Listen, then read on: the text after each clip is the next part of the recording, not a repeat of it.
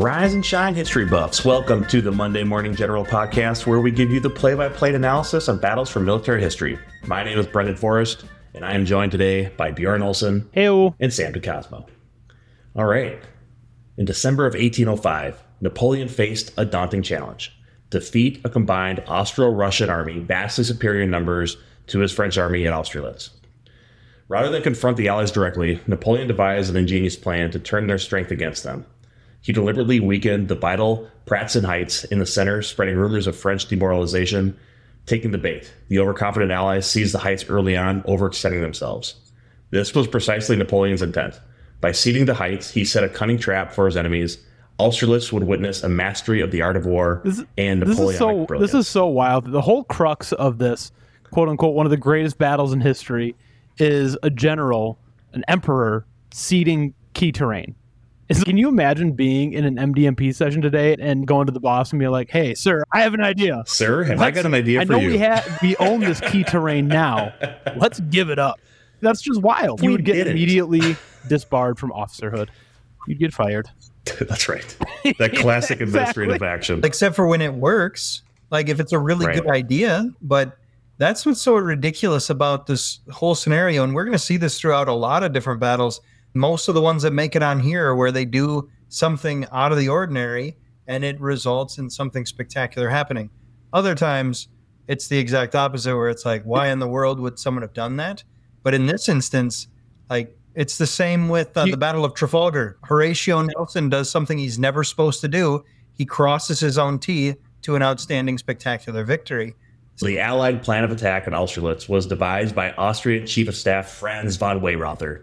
Weyrother envisioned a bold flanking maneuver against the French right flank. The bulk of the Allied forces would march south and sweep around the weak French flank, rolling up the French line from south to north. To fix the French troops in place, the Allied advance guards would demonstrate along the Goldbach River, engaging the French but avoiding major combat. That's classic. Perfect. Just a classic to the book, move. by the book. Just sweep around. Let's flank on the weak flank, no less. Never been done. Once the Allied flanking columns had driven off the French right and were behind the French positions, the advance guards would attack in earnest, catching the French in a pincer. Weyrother's plan sought to achieve a double envelopment of Napoleon's army, but it relied heavily on speed and surprise. The Allied columns would need to march swiftly and covertly to get behind the French without being detected. Some Allied commanders had doubts about Weyrother's scheme. The Russian general Kutuzov, in particular, was skeptical. But Tsar Alexander endorsed the plan. So here's a question for you. At this point, it's 1805. Is Napoleon, at this point in time, one of the greatest generals in history? I mean, he's had some good victories by this time, but do these people quite understand or know what they're getting themselves into? I think That's my hard main to know question. that you're one of the great generals in history while you're currently generaling. I think that has to be evaluated in hindsight. But they fought this. I think the news has been spread throughout Europe at this time. This is the third coalition. They've dealt with him before. So they have. I don't think they were discounting his capabilities, but I don't know if people were going to be talking about him in terms of the greatest of all time at this point. Because the Battle of Austerlitz hasn't happened yet. This is his crowning achievement. Right, but he's been victorious in France. He's been victorious in Italy. He's been victorious in Egypt. He's been victorious. The question that I have is, when you're going up against someone who's, I don't know, like 10 victories out of 10 battles, wouldn't you step back and be like, whoa, maybe this guy's got something up his sleeve? Wouldn't you be a little bit extra wary, especially when we're talking about... Has he won a battle against the Prussians yet? He has. Yes. No, I know the Prussians are not in this battle. But like they're, at this point in time, a martial state, right? And so I feel like that would be the measure, because you look at other Italian states, you look at Egypt, and they're not necessarily known for their military ability at this point in history.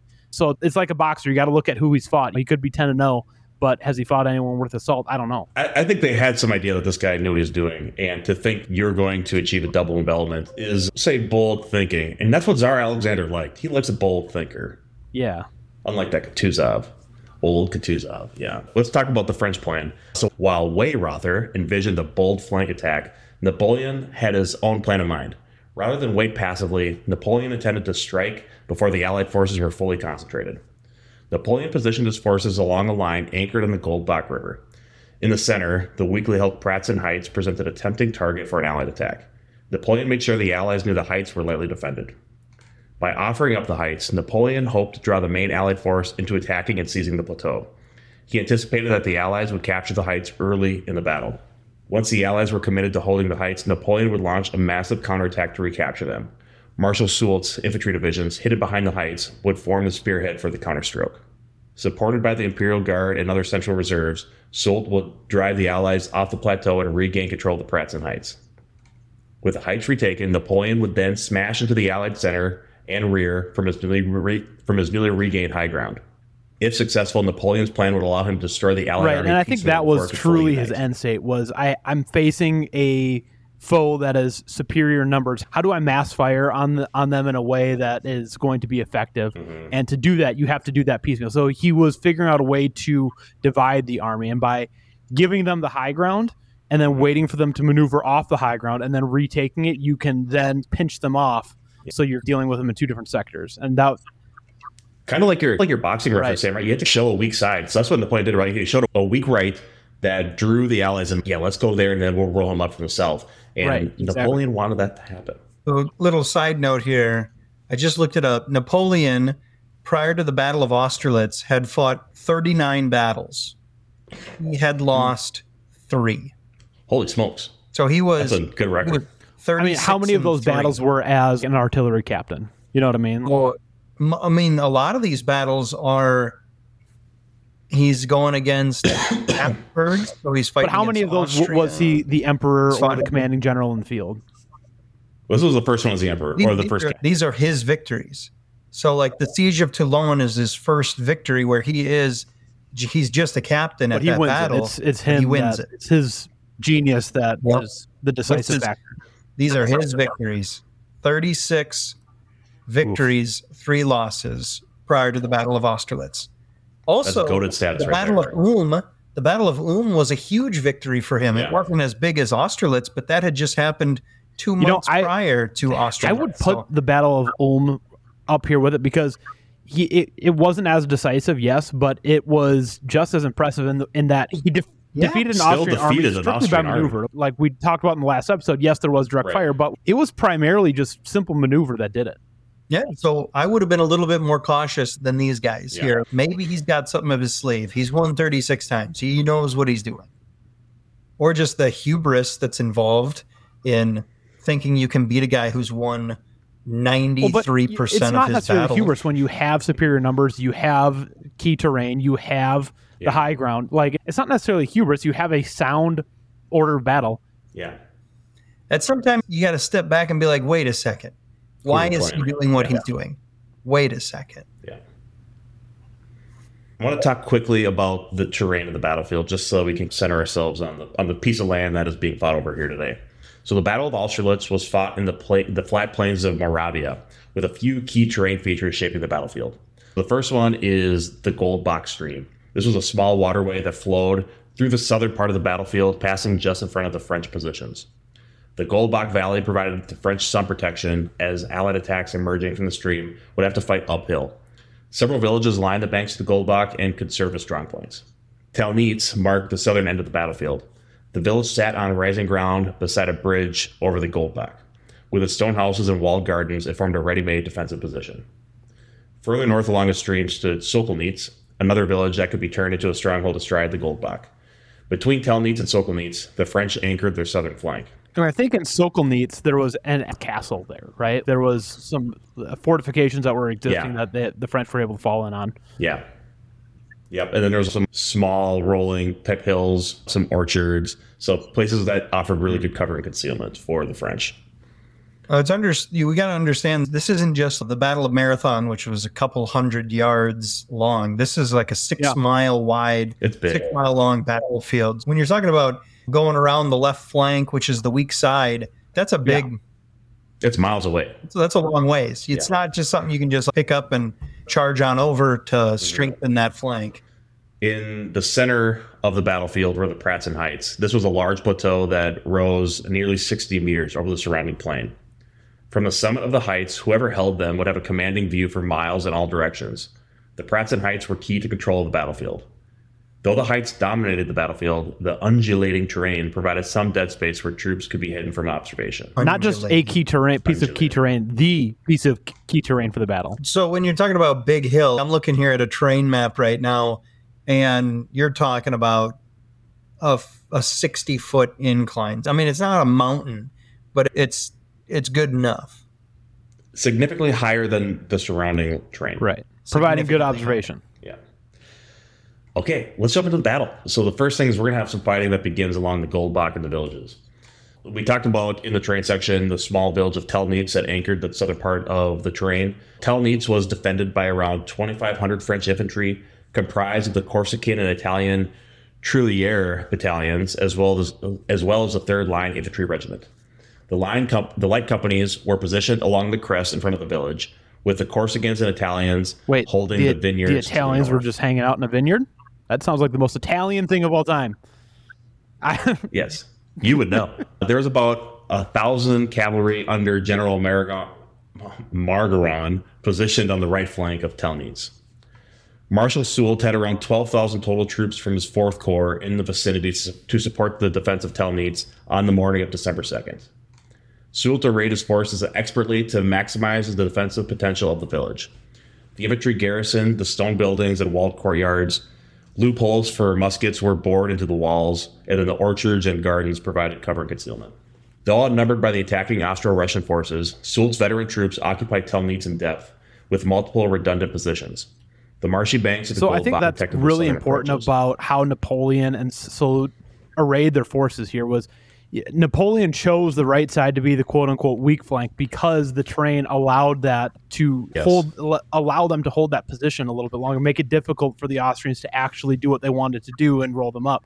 So the terrain was providing them that. By arraying that way, Napoleon was using that array to justify his quote-unquote weakness to his enemies. We have to be weak on the right because we don't have enough, or because we don't have enough men, whatever he was trying to say. And so I was like, well, if we're going to be weak somewhere, so he was not only thinking what the enemy was going to be thinking, but he was thinking how the enemy would think he would be thinking. He was playing three-dimensional chess, and it was awesome. Yeah, terrain like that basically makes a defender act like 4 to 5 men, maybe 3 to 4 men. It just gives you a very significant advantage just in terms like having cover is a huge thing in a fight like this, right? Otherwise, you're going to be out in the open ground. But the psychological aspect that Napoleon used against his enemies due to that, they were very overconfident in how many soldiers they had compared to Napoleon in that sector, and that gave them the confidence to try to do what they wanted, to roll the line up from south to north, which is exactly what Napoleon wanted them to do. So he was playing the psychological factor as well as the tactical and geographical factors. Now, I'm looking at the numbers here, and you've got about 12,000 Frenchmen over here, and we're looking at over 30,000, close to 40,000 opposing forces down in that position of the battlefield. But like you said, Brendan, when you're adding the fortified position to it, the men will fight at a better rate. The only question is, if these were British soldiers versus Austro-Hungarian or Austrians and Russians, would they have done better? Now, one of the reasons why is because it's all about the rate of fire at this point in time. How much lead can you throw downrange? And the British were notorious for being much better riflemen, much better musketeers than their opponents, partly because they were issued live ammunition in order to practice loading and firing. The general practice of the day at this point in time was everyone went through the motions and no one ever had any real ammunition until the day of the battle. They handed you out your ammo and said, here you go. Now do what you've practiced. The British, though, were each allocated 3 rounds per day to practice loading and firing their muskets. So they were significantly better. Most British soldiers could fire upwards to 4 rounds a minute, whereas everyone else was stuck at 2. Maybe some of their good soldiers could do 3. So you're talking a rate of fire. Guaranteed the Austrians, the Russians do not have the same rate of fire the British would have. But you're still firing 40,000 rounds for every 12,000 of the French. The French here are also highly trained, right? They spent that time in camp with Napoleon, training with live ammunition as well. I would say the French are probably close to equal with the British capabilities at this point, and the British are here. Defending Telnitz was critical to Napoleon's overall plan at Austerlitz. Soult's troops had to hold the village as long as possible to fix the Allies in place. Their determined defense would buy time for Napoleon's trap to spring later in the day. Telnitz anchored the French southern flank and shielded it from being turned. Retaining the village disrupted the Allied battle plan and prevented their flanking maneuver. Although significantly outnumbered, Soult's veterans understood that Telnitz was the key to foiling Weyrother's strategy. Their orders were to make the Allies bleed for every inch and hold at all costs. The main Allied assault on Telnitz came from the south, led initially by General Kienmeyer's advance guard of the 1st Column. His force comprised the 1st and 2nd Zezkeli Grenzer infantry regiments, a battalion of the 7th Broad Grenz Regiment, and 12 artillery pieces, totaling around 4,000 men and guns.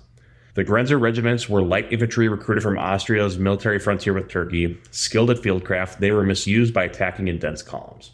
The Russian general Langeron was to reinforce Kienmeyer later with 2 divisions of infantry totaling 9,000 men. The total Allied attacking force would eventually grow to around 22,000 men once the Russians committed. The overall Allied plan called for overwhelming Telnitz through attacks from multiple directions. Kienmeyer would anchor the main attack up the Goldbach Valley while Langeron demonstrated against the French right flank. Cavalry would await any breakthrough to exploit. However, communication issues meant many commanders lacked orders once the fighting began. This lack of coordination would hinder the attacks. At dawn, the battlefield was obscured by fog as Allied artillery bombardment opened fire but did little damage to Telnitz's stout buildings. Around 8 a.m., the brave but densely packed Grenzers advanced and were met with devastating volleys as they entered the village streets. Despite terrible losses, Kienmeyer fed more battalions into the attack. The 2nd Zezkeli and a battalion of the 7th Broad Grenz Regiment reinforced the assault. After several bloody repulses, Kienmeyer finally took Telnitz around 9 a.m. using his superior numbers, capturing some French defenders who had barricaded themselves inside the buildings. But soon after, around 9:30 a.m., Marshal Davout counterattacked. His infantry drove the exhausted Grenzers back out of Telnitz in ferocious street fighting. However, Austrian cavalry soon intervened, charging and routing Davout's troops in turn. Now, you said that they were abused in their column, right? You said that the Grenzers, the Austrians, as they're punching through the city, they were abused in their dense formations. I would argue that's maybe one of the better formations to use if all your goal is to gain ground and push forward. The problem, I think the point there, though, is that they're really good at fieldcraft. It's to have them, they're probably a better use for scouting and that sort of thing, not just attacking in a mass formation. Sure. Okay. Yeah. That makes sense then. So again, sound tactics, but they didn't know their soldiers. They didn't understand their assets. These guys would have been better skirmishers as a result, instead of just, you get the least trained, trashiest soldier to put them all in a dense column and tell them to take the city, and they're gonna push forward better than if they were in a line or if they were. That's how I would have taken. You also mentioned that the French were able to use the fog to their advantage. That might sound like a happenstance thing, but Napoleon's going to use the fog to his advantage in several sectors here in this battle. So it's just, again, really interesting. He really listened to his IPB analysis from his S2. That's right. Oh, yeah. I don't know what the weather report The meteorologist came out and said, it's going to be fog in the morning. Back and forth fighting raged as more regiments joined the swirling melee around Telnitz. Volley fire, cavalry clashes, and bayonet assaults followed one another in rapid succession as both sides tried to retake control of the vital village. By late morning, the streets of Telnitz were piled high with dead and wounded from the merciless close quarters combat. The Grenzers had suffered horrendous losses, but their sacrifice allowed the rest of Kienmeyer's column to push closer to the Goldbach stream. While the Austrians clung stubbornly to their hard-won foothold in Telnitz, their grip remained tenuous as French counterattacks continued. But the stalemate suited Napoleon just fine. The Allies were being because as the Allies are committing to Telnitz, that they're sending more soldiers in to that southern border, to that southern sector, and that's exactly what Napoleon wanted to do. He wanted to weaken the stronghold that they had on the Pratzen Heights, and he wanted to segregate and piecemeal the Allies, and that's exactly what this is doing. This is playing right into Napoleon's hand. To the north of Telnitz, the sound of intense fighting could also be heard around Sokolnitz, as Langeron's Russians pressed hard against the outnumbered forces of General Legrand's division. If the French flank collapsed here, Telnitz would soon be outflanked. The two villages were tactically interlinked, and the battle would be won or lost depending on which side prevailed at both strong points. So around Sokolnitz, the defenders included the 26th Line Infantry Regiment and the newly arrived 48th Line Infantry Regiment, both garrisoned within Sokolnitz itself and the overlooking castle. Despite exhaustion after forced marches from Vienna, the troops prepared to meet the coming attack. The attackers were part of General Langeron's Russian corps, comprised of about 8,000 infantry and 30 cannon. Around 8:30 a.m., the Russian assault began. masses of Russian infantry descended from the Pratzen Heights and advanced on Sokolnitz through the mist. The 48th Line met the attack head-on, their furious countercharge driving the Russians back initially. However, Langeron quickly brought up the Perm Regiment and the Kursk Battalion to retake the village. The 48th Line found themselves trapped in the storage barns and cottages on the southern edge of Sokolnitz. Fighting raged from building to building as the Russians forced their way in amidst severe close-quarters combat. That's one thing that's been really surprising to me about this fight is I'm very used to hearing about 18th and 19th century battles, right? Like big open field battles. But then you hear this one, this really intense street fighting. It just takes you out because, oh man, I just think about these great armies just moving across sending big old musket European volleys. fields. You're right. And bayoneting somebody in close quarters is probably no joke. That would do some damage to the old noggin there. In terms of PTSD and whatnot. And the old bread basket. Yeah. Legrand sent in the 111th Line to relieve the pressure. Their attack sweeping into Sokolnitz and allowing the 48th Line to fall back. But the 111th also found themselves surrounded and isolated. With the situation deteriorating, Legrand committed 2 more regiments. Langeron kept funneling in reinforcements. The fierce seesaw battle inflicted heavy casualties as the morning wore on. Despite the 48th and the 111th Line Regiment's stubborn resistance, the weight of Russian numbers gradually prevailed. By late morning, the French had been pushed out of most of Sokolnitz after hours of brutal combat. Only scattered troops clung to the outskirts. A little quote here for you guys. Amidst the carnage and chaos, we clung to our duty. Hold the flank and buy the Emperor time, whatever the cost. That was Lieutenant There Claude was Friel also a quote, I believe it happened right along this time, and it goes something like this. When the enemy is making a false movement, we must take good care not to interrupt him. That was Napoleon when all of his marshals wanted to push the assault with his reserve when he saw the Allies coming off the Pratzen Heights. And Napoleon's, no, just wait. Let them make their false move, and we're going to take good care not to interrupt them. Now, Brendan, I really like the quote that you added because it says, hold the flank and buy the Emperor time.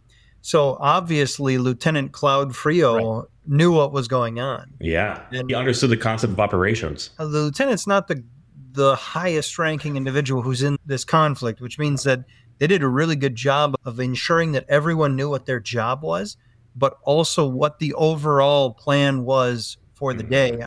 You need to hold this. But it's so easy to see them falling into your trap and you wanting to bite. But no, you have to be methodical about your plan. That's significant discipline on Napoleon's part. Being able to know exactly when the animal is in the trap and not spring the trap before you've got your prey inside. But then also just the absolute trust that these French soldiers must have had for Napoleon to be able to do what they can do. They know they know his record. They know he's 36-3. They're here to win. And even though they're outnumbered, by the Emperor time, but we're going to win this game. That goes back to a sense of national pride and everything else. Napoleon purposely weakened the right flank, but if you're a soldier on the right flank, you're like, what the hell, man? This is my life we're dealing with here. Like, it's not to say that the French aren't going to sustain losses, and that doesn't take away from the soldiers that will lose their life here, the French soldiers and the Allied soldiers, but it's part of Napoleon's plan. He was willing to gamble with lives, and it gave him a great record. But not only that, Napoleon's known for his ability to make every one of his soldiers feel as though they're important to him. And so even though they know he's not going to throw their lives away, at least until Russia, they have they think differently after that happens. But prior to this, he's been known to remember people's names many years after seeing them. Oh yeah, I remember we fought together here. And the dudes are just like, are you kidding me? That I was that important to him that he would remember me? Handing out bread to his soldiers, making sure that his soldiers understood he was there for them. So you're going to have that loyalty when your soldiers think of you that way. The Emperor got me a birthday card. Yeah, there you go. Even sprung for the one that makes noise. The entire battalion, the entire corps staff signed it too. Yeah. Oh man. Okay, so the Russian Langeron had won a tactical victory, but his ranks were disordered and required regrouping after the intense fighting. This brief lull allowed the French to rally their crumbling flank. Yet Napoleon knew time was running out to spring his trap before Allied reinforcements arrived. With intense fighting raging at Telnitz and Sokolnitz in the morning, Napoleon waited for the opportune moment to spring his trap. On the Pratzen Heights, the Allied forces were deployed in a disjointed formation after earlier delays and confusion in their advance. Much different than the French's ability to communicate the plan, obviously, that we heard from Lieutenant Claude Friau. The Russians and the Austrians did no such thing. It was very confusing, even at the high levels of the army. Miloradovich held the northern slopes, while Kamensky anchored the center. Reserves under Kolarath and Roth were positioned further back. The Allies took the bait, funneling reinforcements into Telnitz and Sokolnitz throughout the morning and weakening their center on the Pratzen Heights. So essentially what they're doing is their center is the heights that they've taken, and they think it's this vital position. Napoleon's purposely given them that. Now, during the entirety of the morning, they're moving men north and south off of the hill, but they're also going at an angle away, and they're basically opening themselves up to a But they don't necessarily think so, because they think that key terrain is now behind their front line of troops, right? So they think that they still control. Napoleon's sucking them in because these Allied generals are feeling the pressure. We've almost got it. Just another guy. We're pushing them back. We're taking this village. We're going to do it. Just a little bit more. They become too invested. And Napoleon's plan had nothing to do with the invest. Like, he knew they were going to invest there. So the question would have been, what would Napoleon's plan have been had they not moved forward to attack? Had they just occupied the heights? Kutuzov had a great plan. I'm going to touch on that a little bit later. I'm not sure if anyone would have listened to him, but given their order of battle, I'm not sure what else they would have done besides attacking. Tsar Alexander from Russia wanted to attack. He wanted glory. He wanted to defeat Napoleon. So he wanted to attack. But I'm just saying, like, Napoleon benefited from the Austrian plan here too, a little bit. I think he allowed them to play into his hands. Yeah, he gave them the opportunity for them to commit further to their plan instead of reconsidering during the fight. Confident the time was right, around 9 a.m., Napoleon ordered Marshal Soult to begin the main assault on the weakened Allied center. The operation began with General Van Damme's division, tasked with seizing the vital position of Steyr-Vinohrady on the lower slopes, which would serve as the foothold for the attack. This is the Van Damme family. Does Jean-Claude descend from General Van Damme? Yeah, I think it's Jean-Claude's dad. The long-living family. All right, so here's a question. Where is Marshal Soult and these dudes at this point in the battle? Where are they positioned? They're in the center. They're in the center, but these hills, there are some hills that they're hiding behind it. And this is, I wasn't joking when I said that Napoleon used the fog to his advantage. So they're sitting in the low underneath an IV line, so they can't be seen from the Pratzen Heights. Not only that, but the fog is laying low and giving them concealment in their current position. And then it was right around this time at 9 a.m. that the fog was starting to burn off. They started to assault the Pratzen Heights, and then all of a sudden the Allies were like, where the hell are these guys coming from? So I'm looking at the map here. At this point in time, Marshal Soult's got 19,000 dudes. But those guys are also split into the area around Telnitz and Sokolnitz too. So his corps takes up a big chunk of this battle. Sokolnitz and Telnitz have 12,000.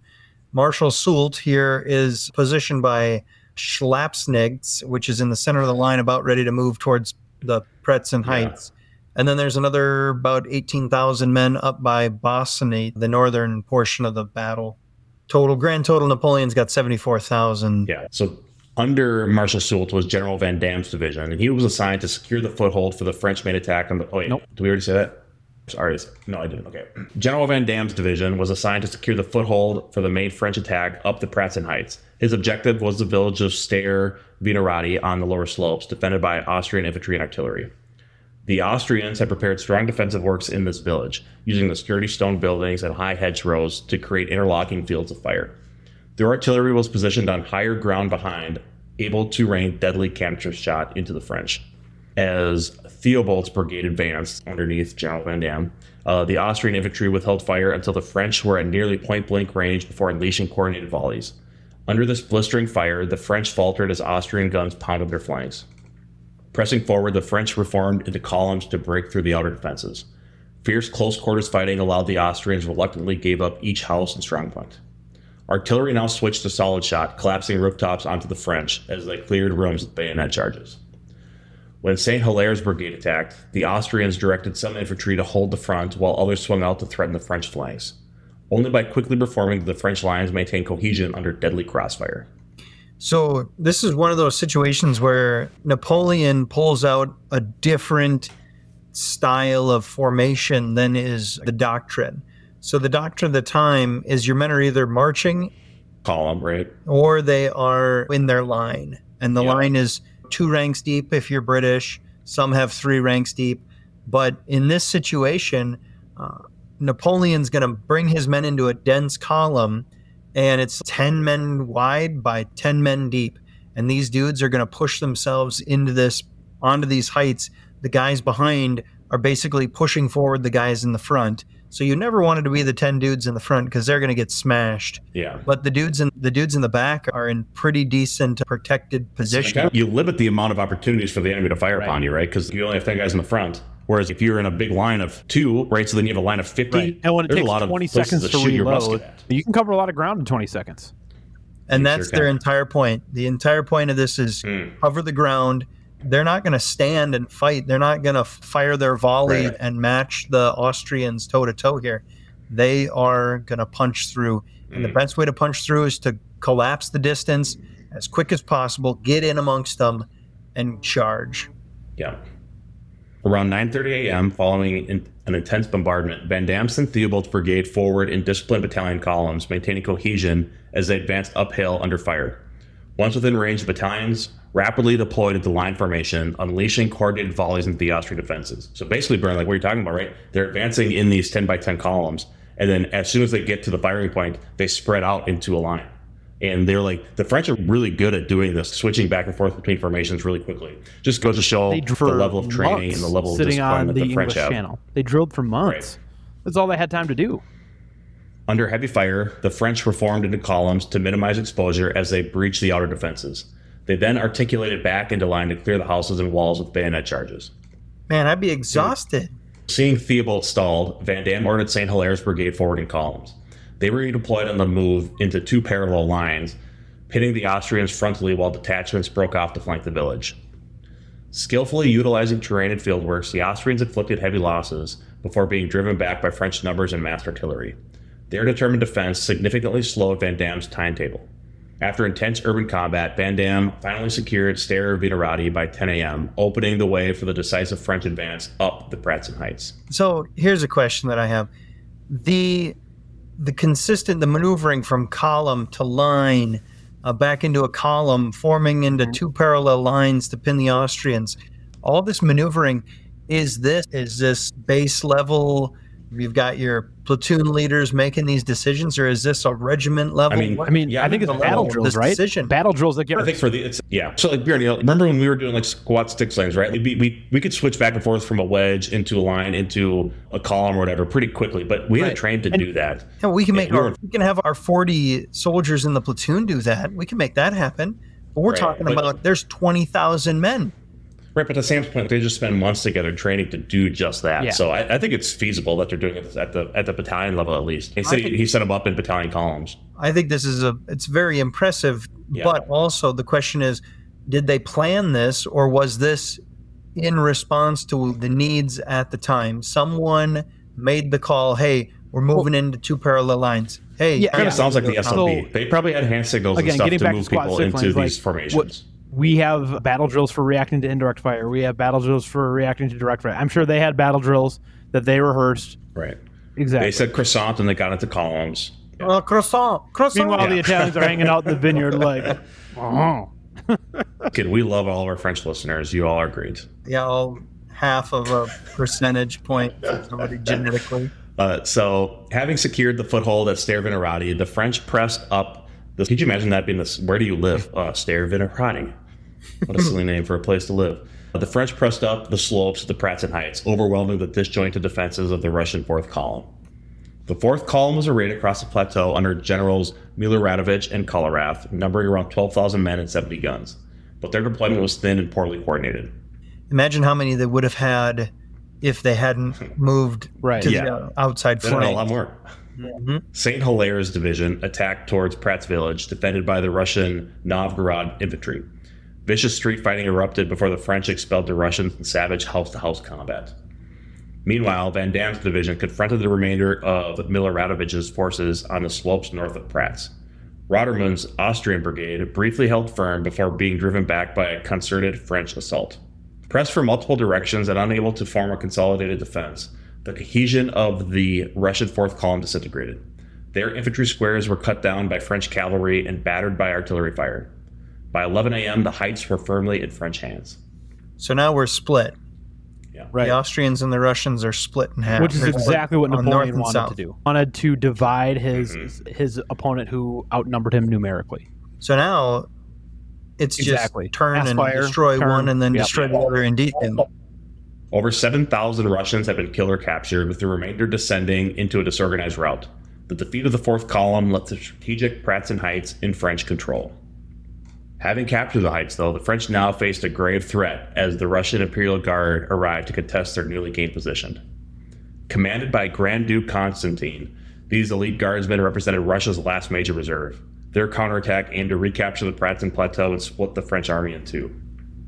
The imposing guard regiments included the famed Brzezinski, Semyonvensky, and Izmailovsky foot guards. Crap. 3 different units of foot guards, along with regiments of Chevalier Guard and Gendarme Cavalry, in all over 9,000 of Russia's best troops. Deploying near Blaszewicz by late morning, Constantine directed a mass infantry and cavalry attack uphill towards the heights. The French steeled themselves as a black-clad guardsman advanced, with drums beating the pas de charge. So Blaszewicz, that's the village to the north. So you've got the Russians have now got their best soldiers moving south up the slope of the hill to try and retake this hill. These guys sound scary as hell, too. Black-clad. Ooh. Yeah. With these big war drums. That's pretty cool. Outnumbered 3-1, the French faced a desperate fight to hold the heights as the Russian guard gained momentum. As the guard advanced up the heights, they collided with General Wiedenot's division holding the French center. The first clash occurred near Kresnovitz as the Russian cavalry attacked. Despite heavy losses from French artillery fire, the Russian horsemen drove back the isolated 4th Swiss Regiment with their momentum unchecked. Wiedenot raced to reinforce the faltering Swiss troops with the 4th Line Regiment. Forming square, they absorbed the cavalry charge and repulsed the Russian horsemen with a blast of musket fire at 20 paces.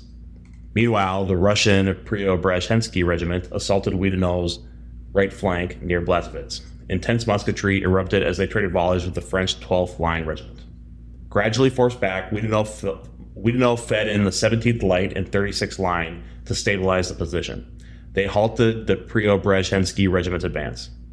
For now, Wiedenot's division barely held its ground against the fury of the Russian Guard onslaught, but the French grip on the Pratzen Plateau remained precarious as fighting raged across the heights. To reinforce the hard-pressed French infantry, Napoleon committed his Guard cavalry reserve of around 4,000 elite horsemen under Marshals Bessieres. This included veterans of the Grenadier à Cheval, Chasseurs à Cheval, the Mamelukes, and the Gendarmes d'Elite. As they galloped onto the Pratzen Heights, the French Guard cavalry immediately collided with Russian Guard infantry near Kresnovitz village around 1 p.m. Squadron after squadron plowed into the densely packed Russian regiments, smashing apart the formations with the shock of successive charges. The Russians struggled to form infantry squares, only to have them shattered by French saber attacks before they could fully form. This is what I find so interesting, is that a lot of the Napoleonic battles that took place, huge portions of the battle occurred using different types, different styles of saber cavalry. Where and gunpowder 50 years later, the American Civil War, cavalry are only going to be utilized for scouting missions. There's going to be so few charges in the Civil War, and there's going to be like one major charge 100 years later during World War I. This is a spectacular situation in which this is the high tide of cavalry horse soldiers. In history. Hold on. This is the best you're going to have. Hold on. Now we have horse soldiers without any horses. Hold on. I wouldn't say it's the best. I'm saying this is the point in history where the purpose of cavalry might change, but it's not the best you're ever going to have. They're like, cavalry is not used for cavalry charges anymore. They're used for reconnaissance and security. That's what the horses want. You're holding the horse. The high tide of heavy cavalry. Again, it's not the high tide. It's just different. Warfare has evolved, and it's different. It's not the high tide. It's not the low tide. It's just different. And this is where the pages of history turn, and that's okay. Are you trying to fight for your own significance? I don't need to fight for the significance. The army will fight for that significance for me. Go ahead and go out on a mission without any reconnaissance, bud. See how that goes. Maybe if the Russians had used their cavalry in a scouting way, they wouldn't have been a victim to Napoleon here. At dangerously close range, I will see that this is the end of the romantic period of cavalry. It is no longer romantic after this. Okay. All right. It's the high tide. They unleashed point-blank volleys from their carbines, scything... I don't know why I put this in there. Killing down the Russian ranks, scything down the Russian ranks. Nice. With the infantry faltering, Russian Guard cavalry countercharged to try and protect their lines. Regiments of Chevalier Guards and Horse Guards attempted to drive back the French cavalry. However, the French Guardsmen, discipline and experience prevailed. They absorbed the Russian charges with well-timed volleys, then reformed to renew their own attacks. Pounded by French artillery and relentlessly harassed by cavalry charges, the cohesion of the Russian Guard infantry regiments finally disintegrated. Their lines broken and casualties mounting, the Russian Guard began retreating from the heights around 2 p.m. Battle started at 9 a.m., and now we're at this point, 2 p.m. So with the Russian Imperial Guard repulsed, the French had decisively won the Battle of Austerlitz. Napoleon's bold tactics and audacity had prevailed, giving the French control of the Pratzen Heights. But here's the thing, though. They've just captured the heights. You still have two sections. They captured the heights around 10 a.m. It's been now about 4 hours. And I think the Allies refocused their efforts on recapturing their heights. They lost the forest through the trees. They thought that the mission, it devolved into seizing the key terrain again, rather than breaking Napoleon and his line and causing a rout. There was some other things that are happening up in the north that I don't think was extremely relevant to this discussion, so I left them out of here to save some time. But yeah, the fighting really centered around the Pratzen Heights once Napoleon initiated his assault. Seeing the Russian center routed, Tsar Alexander ordered a general retreat east towards Austerlitz. Under Marshals Murat, the French cavalry relentlessly pursued. I feel like this is the point where we need to clear something up, that Ridley Scott definitely took some dramatic license on it. Granted, I haven't seen the movie. Yes, he did. I think that Ridley Scott made the pond scene out to be kind of the defining moment of Austerlitz. It was really in reality. So what happened was the Russian. Have you seen it, Sam? Okay, so why don't you? I'll paint the picture of the video, and you tell what really happened. All right. The way Napoleon the movie portrays this ending portion of the battle is it makes it out to be a portion of Napoleon's plan. Is that they were going to force the Austrians to retreat over a frozen lake, at which point in time Napoleon's cannons opened fire for the first time, destroying the ice and forcing the retreating troops to surrender. And there's a very dramatic scene where an Austrian man on horse is just charging across the pond as quick as he can with the flag of Austria and the Habsburg king's flag, and then all of a sudden a cannonball strikes the ground or the ice in front of him, and the horse falls into the water, and the flag sinks to the bottom of the lake, signifying the battle is lost. So here's what really happened. No, so Napoleon, Wait, that didn't happen? The Austrians and the Russians were routing back towards Austerlitz, and as they were routing, as most generals do in history, they continue to attack and assault with various methods. One of them being cannon artillery. Some of them were happening to take the lake route or the pond route, whatever it is. And some of the cannonballs just so happened to break the ice. And some soldiers and some horses fell into the water. But that wasn't like part of Napoleon's plan. And even to that point, when they were struggling for their lives, Frenchmen actually went over there and helped them out of the water and said, all right, we're taking you as a prisoner of war. I think 2 or 3 people actually died in the water and 50 horses, and that was about it. So in the movie, not only is it a part of Napoleon's plan, but the French soldiers advance to the shoreline of the lake and then halt their advance. And they don't pursue the Austrians over the lake because they know that Napoleon knows that he's going to fire those cannons into the lake to destroy it. So, yeah, as I was watching that, I was just like, you've got to be kidding me. This is not the way it happened. Hey, but it's dramatic. So silly. And you know what? It makes for it probably looked cool, though. Oh, it looked really cool. Yeah, that's all that matters. Sold a ticket. I paid for it. So, Murat's dragoons, hussars, and guard cavalry charged repeatedly into the disorganized enemy columns.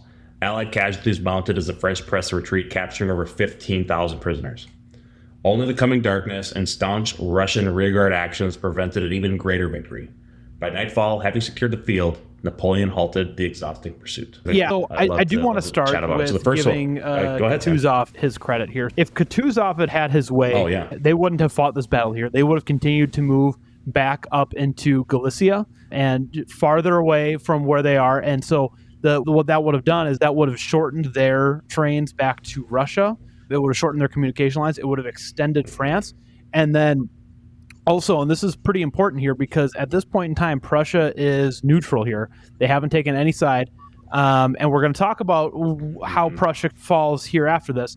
But if they had brought this battle up closer towards Galicia, that would have been right in Prussia's back door.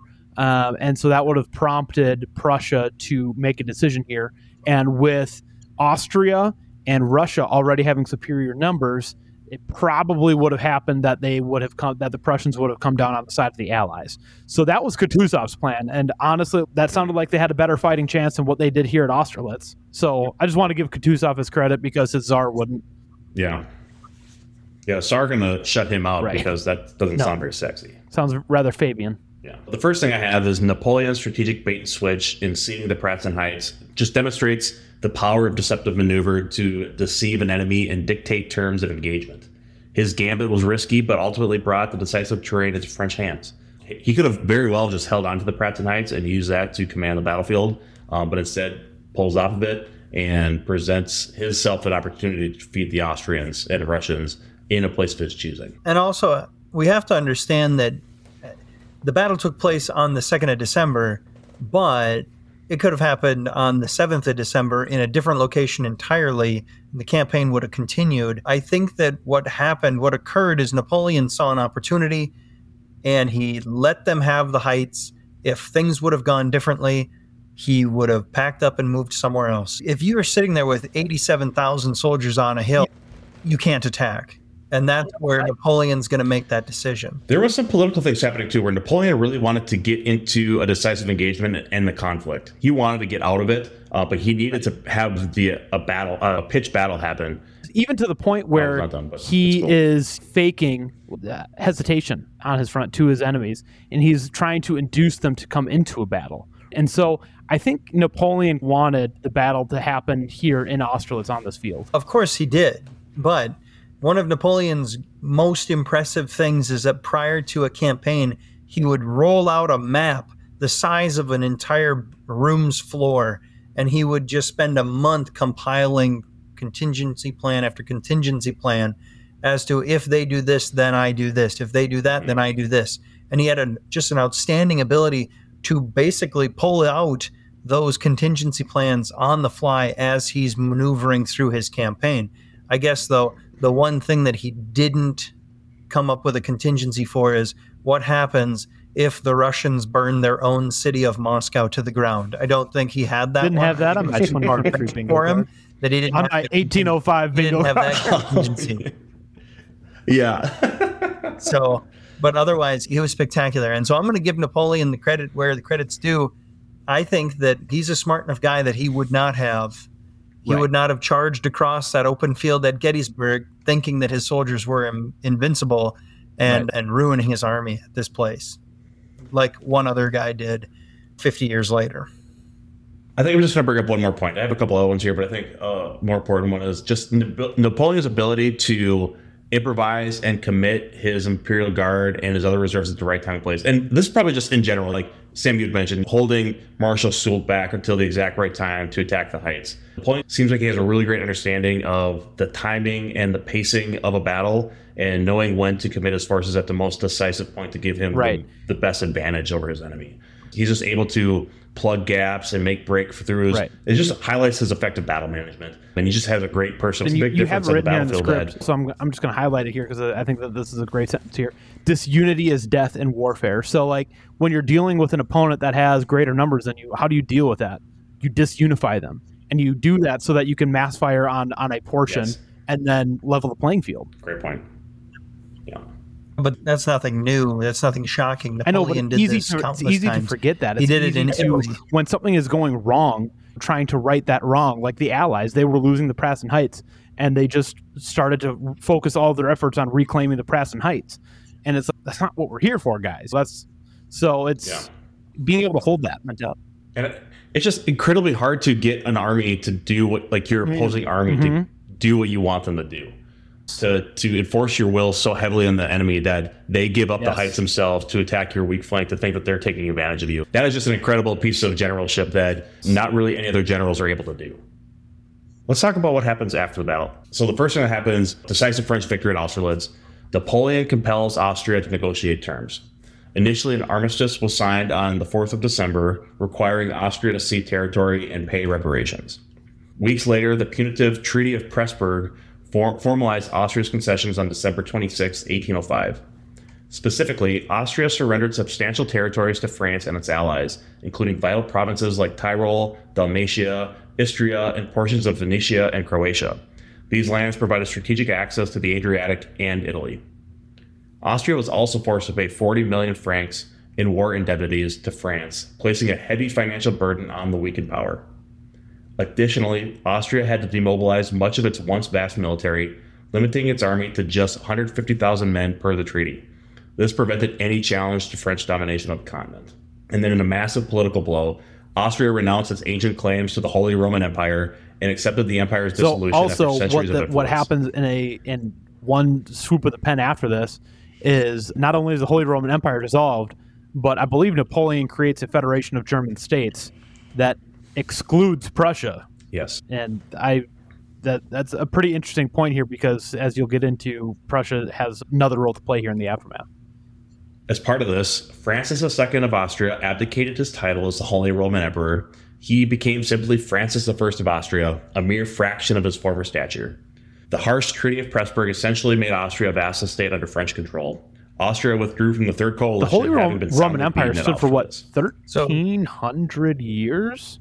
How many was it? What? I don't know if it was 1,300. I think it was in the thousands. It was a long time. That's a long time, and because of this battle, it dissolves. Brendan, when you think that he becomes simply Francis I of Austria, he's still an emperor. And a mere fraction of his former stature. It's actually one half, because he was Francis II, and now he's Francis I. Oh, well, there you go. That's one half. Russia was also dealt a crushing defeat at Austerlitz along with Austria. Tsar Alexander I reluctantly withdrew his battered forces back east after the battle, realizing Russia needed time to recover and rebuild before thinking about challenging Napoleon again. The failed Austerlitz campaign demonstrated Russia was not yet strong enough to directly confront French military supremacy. Alexander bided his time, knowing Russia would need to grow stronger before making another move against Napoleon's empire. Russia's withdrawal marked the end of their participation in the Third Coalition. For now, Napoleon had prevailed in forcing Russia out of Central and Western Europe, but tensions continued simmering, awaiting a future confrontation between the Tsar and the French emperor. That's the thing. So Tsar Alexander, even though he loses this battle, I've got some actual mad respect for the guy, because going on later in due time, obviously he's going to defeat the French there in Russia later on in the winter. But the guy was a young man at this point in the war, at this point in life, and he's going to do some things that are not really popular, but end up being the right choice. Withdrawing into Russia, Napoleon in. And on top of that, there was kind of what Kutuzov wanted to do. But there's also a lot of political stuff that's happening at the same time. At one point, Napoleon sends out feelers to try and get a new wife, and is talking with the Russians and the Austrians, and he gets completely played. But Napoleon, in his desire for an heir to continue on his throne and stuff, he's going to play right into the Russians and the Austrians' trap. He's eventually going to marry someone from Austria, and then he thinks that he's got this spectacular alliance with the Austrians because he's married to an Austrian. Turns out that he leaves himself uncovered, and that's when the Austrians Napoleon take being advantage unfaithful to Josephine at the beginning of the end of Napoleon? No, just in the movie. It seems that kind of sounds like it's outside of the bounds of this podcast. The movie spends way too much time talking about the relationship between Napoleon and Josephine. But what I would say is Napoleon was absolutely infatuated with his wife, Josephine, and I don't think that she reciprocated quite as much as he did. I think he liked her a lot more than she liked him. He's just not that into you. And the movie actually does a pretty decent job of identifying that. You get this idea that Napoleon really loves her and he's crazy about her, but she's really not all that crazy about him. And a lot of the consensus historically is that is the case. So Prussia had remained neutral during the War of the Third Coalition, unwilling to join either side. But Napoleon's decisive victory at Austerlitz altered Prussia's calculations. In the aftermath of the battle, Prussia felt compelled to align itself with Napoleon's dominant French Empire. Prussia wanted to avoid potential invasion or coercion by France. By July 1806, Prussia formally became a French ally by signing the Treaty of Paris. Under the treaty terms, Prussia provided military access and support to French forces. So if Kutuzov had gotten his way, Prussia might have been an ally. But now, since they didn't do what Kutuzov wanted to do, Prussia was now an ally of the French. But spoiler alert, that alliance is not going to last very long. In this alliance, though, at the beginning, Prussia also gained control of the former Austrian territory of Hanover in exchange for the alliance. This was an added incentive to Prussia. While beneficial in the short term, the alignment with Napoleon would eventually draw an unwilling Prussia into future wars against Austria, Russia, and beyond. Prussia was forced to become a subordinate partner of France after judging Napoleon unstoppable following his victory at Austerlitz. One thing the Prussians don't like is being subordinate. Napoleon's victory at Austerlitz marked the peak of the French Empire's power and influence. With the Third Coalition shattered, Napoleon stood unchallenged as a dominant force across Europe. France now held territory stretching from Spain to Central Europe after imposing harsh treaties on defeated nations. Napoleon had successfully redrawn the map to France's benefit following Austerlitz. Napoleon looked to further strengthen French control by installing his relatives as monarchs of allied states. He forged a system of satellites and allies loyal to France across the continent. However, beneath the surface, resentment simmered as Napoleon tightened his grip. Occupied peoples waited for the chance to rise up against French domination. In Britain, Napoleon's growing dominance was viewed with increasing alarm over Austerlitz. The British alone remained unconquered. They braced for a possible French invasion of the islands. The British responded by supporting uprisings against France and forming new coalitions to finally defeat Napoleon. But for now, his victory has made him seem unstoppable. I know the first 3 coalitions didn't work, but maybe a 4th coalition will definitely work. How about a 4th? The 4th is going to not work out so well. But Austerlitz marked the peak of Napoleon's power in Europe, but brittle foundations and restless subjects foreshadowed cracks in his empire as challengers prepared to resist. The Battle of Austerlitz represents one of Napoleon's greatest triumphs and a monument to his operational mastery. By employing deception and psychology, Napoleon defeated a numerically superior Allied force. So here's one thing, though. We talk about how this was a masterpiece, how Napoleon, his genius, how he did such great things here. He lets him have the heights. But here's the deal. If Napoleon had lost, people would have a 180-degree change. Yeah, right. They're going to say he was stupid. He gave it away. I can't believe he would. Why would you ever leave the high ground? And so that's the thing. We can look at it based off of the result and say Napoleon's this genius mastermind because look what he did. But I mean, he could have just as easily have lost. I think in my next MD&B session back here on staff, I'm going to suggest to my boss that we give up key terrain because Napoleon did. And I'll see if that gets me fired or not. Come. Stay tuned. All right. I just want to leave you all with a quote before we wrap up here. This is Napoleon, his proclamation to his troops after the battle. Soldiers, I am satisfied with you. In the Battle of Austerlitz. Yeah. Satisfactory. I'm sorry, but if you're going to start your speech to me with you're satisfied. Your performance is acceptable today. That's like that's not even above that's the middle of the road type of evaluation. Thanks. Soldiers, I am satisfied with you. In the Battle of Austerlitz, you have justified all that I expected from your intrepidity. You have decorated your eagles with immortal glory. An army of 100,000 men commanded by the emperors of Russia and Austria has been, in less than 4 hours, either cut in pieces or dispersed. Thus, in 2 months, the Third Coalition has been vanquished and dissolved. Peace cannot now be far distant, but I will make only such a peace as gives us guarantee for our future and secures rewards to our allies. When everything necessary to secure the happiness and prosperity of our country is obtained, I will lead you back to France. My people will behold you again with joy. It will be enough for one of you to say, I was at the Battle of Austerlitz, for all of your fellow citizens to exclaim, there is a brave man. And that wraps up our discussion on Austerlitz. Sam, I think you're the one that's up next to decide on the next series of Monday Morning General. All right. What will the battle be? I still don't know how we're going to structure it or how we're going to talk about it, but we will have some discussions on the campaign of Stalingrad. More Russians. More Russians. That's right. All right. Our second World War II series. Go back to listen to the Battle of Midway to hear our first USA versus Japan. Sam, I'm excited to jump into the Battle of Stalingrad with you on our next episode of Monday Morning General. Thank you so much for listening.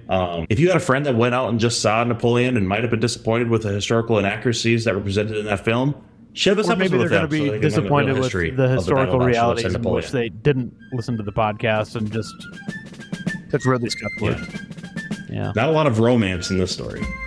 But boys, I love you. This was a good episode. Thank you all for listening. MMG out.